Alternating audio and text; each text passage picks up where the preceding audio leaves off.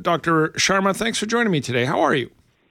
I'm great. Thank you so much for having me on the show. Yeah, it seems like our fertility rate in Canada has dropped again this year. Maybe just go over the numbers of where we're at and where we were prior to the pandemic and the numbers we're seeing this year. Yeah, I mean, the specifics, I probably don't have the year by year, but I can tell you from reviewing the content in the news this morning, actually, it seems like there's been a steady decline of 1% to 2% since around the COVID pandemic. And, that's fairly significant. And one of the things I would add is that this is a universal occurrence globally. It's not just in Canada. And so there's definitely something there. Yeah, and I appreciate you on the specifics. I do have some here, but I read it as well this morning when I was researching this segment with you. But back in it's been dropping from 1.47 children per woman in 2019 to a record low of 1.40 in 2020. The numbers have gone down again from that. I guess I have a bit of trepidation putting out these numbers because a lot of times listeners go, what's 1.7 children? And I get that, right? Yeah. So, but it's going down is the issue. So that now that we've established that, we wanted to have you on and just talk about some of the reasons for that.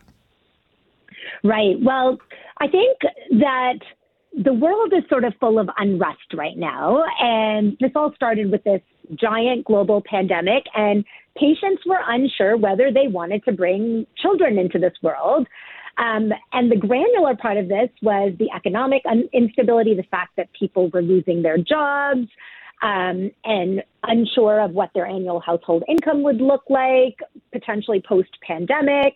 They were fearing just like what this type of pandemic meant to medical care, health care, the environment. And I think, there was a lot of trepidation, especially in the Gen Z population, as to whether they wanted to actually bring children into this world. This is coupled by the fact that fertility treatment is still very, very expensive. And so if you don't have the money to pay for fertility, then how are you going to do it? Not to mention, once you have the child, raising a child, the cost of raising a child from birth to sending them to university has just gone up and up and up. And now, post-pandemic, we're seeing rises in inflation rates, still have the job instability, interest rates rising, potentially real estate taxes increasing. And so all of that is very cumbersome to patients.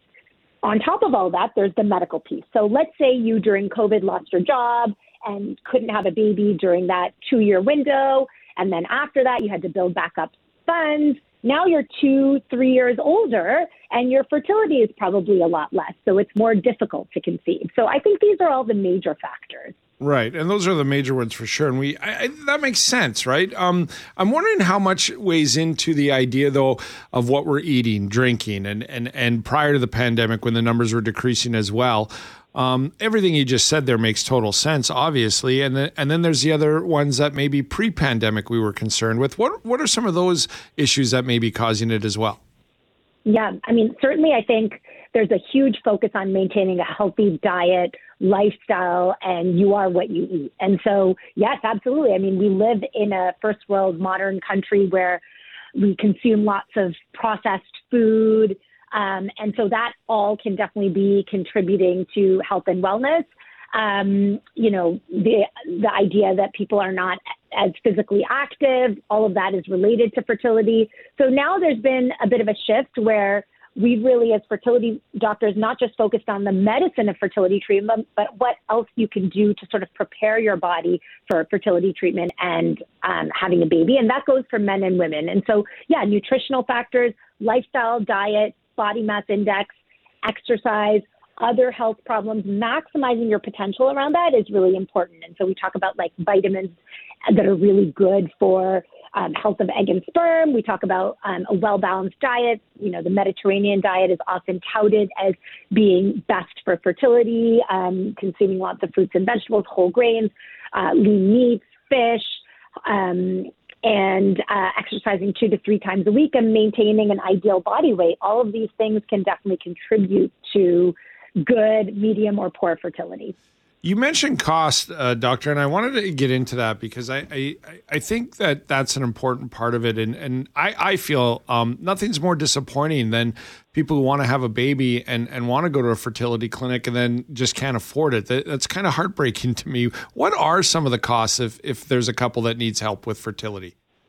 Right. Well, in many provinces, the initial consult is covered by insurance or the provincial health plan. Certainly, I'm from Ontario, and so the initial consult is covered, which is nice.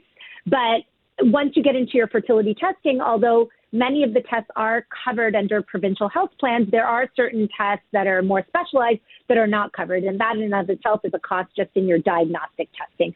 Then once you get to a diagnosis and you're looking at treatment, whether that be fertility medication in the form of pills or injections and what we call IUI or intrauterine insemination, which is sort of level 1 of fertility treatment, that can cost up to $1,000 a month or more. And if you get into the more aggressive fertility treatments, which many men and women need, particularly if they're older or they have other infertility issues, that's IVF or in vitro fertilization.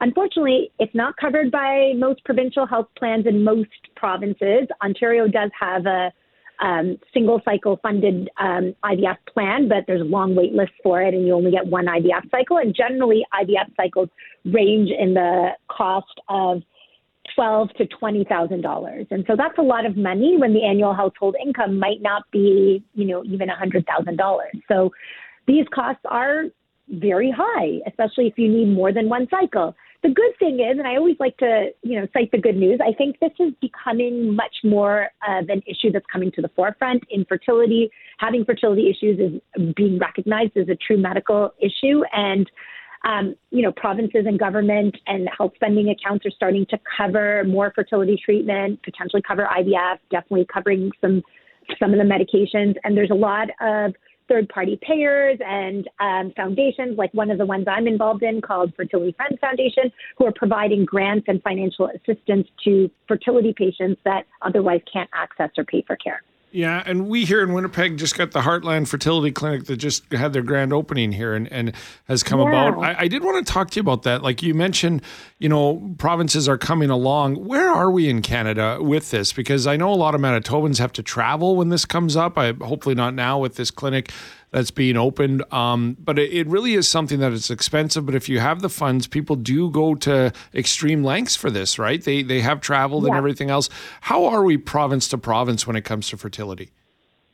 It's still pretty disparate. And, on the West Coast and the East Coast, so in BC and in Ontario, there's probably more fertility clinics than you can count because these are sort of the highly populated areas of the country, right? So I can tell you on Toronto, there's a fertility clinic on every street corner. But when you get further out and into the middle of the country where the population is scarcer, as you said, there's like one fertility clinic like in 200, 300 miles, right?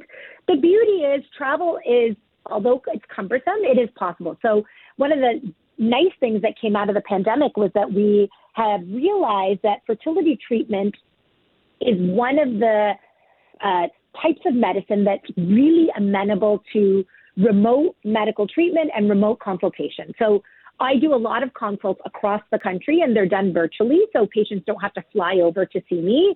And then by using virtual medicine and labs in their local area, patients can get monitored locally and only kind of come to their fertility clinic once or twice to do their actual procedures. So while it's not perfect, this whole concept of travel medicine and virtual medicine has really helped things along for patients to be able to access the care they need. And so that coupled with the financial assistance, hopefully we are putting a dent in, the problem of infertility and helping more families build their dream, family. What would you recommend for anybody listening to this who just, we're thinking about this? Like, how do we go about it? What's the first step? Yeah. So, first you have to decide if you're in the category of wanting to conceive or you've been trying to conceive and it has not worked out, or if you want to be proactive about your fertility, which I think is a great sort of arena right now. So there are lots of people out there who are not ready to have kids, but know they want kids later or may want kids later. And they're looking to evaluate their fertility now and potentially even be proactive to freeze eggs or freeze embryos or freeze sperm. So let's talk about the first category. If you're ready to conceive or you've been trying to conceive and it hasn't worked out, I would say early appointment with the fertility doctor is key. Don't wait around. Now you can self-refer or get your family doctor to refer you as soon as possible. You don't have to wait an entire year to see a doctor, particularly if there are any red flags. You have irregular periods. There's a history of infertility in your family. You have a known medical issue that could contribute to fertility. You're of older age as a woman if you're over 35, or even if you're a guy and you're older than 40. If you're single, or you know you need an egg donor or a sperm donor because you're in a same-sex male or female relationship, seek out fertility care early, and we're all happy to see you.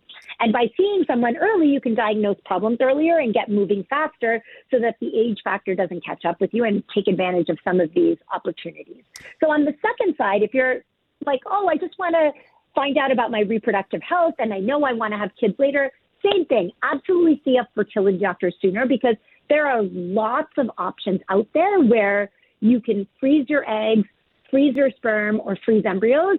There is a cost attached to all these things, but this is a way that you can sort of freeze your fertility in time when you're younger, such that if you meet Mr. or Mrs. Right later on, 5 years later, then you have these younger gametes or younger embryos available for you for later use. And it's really revolutionized fertility treatment. And at the very least, even if you don't pursue those options, you've at least gotten a snapshot of your fertility and can plan your fertility and family planning.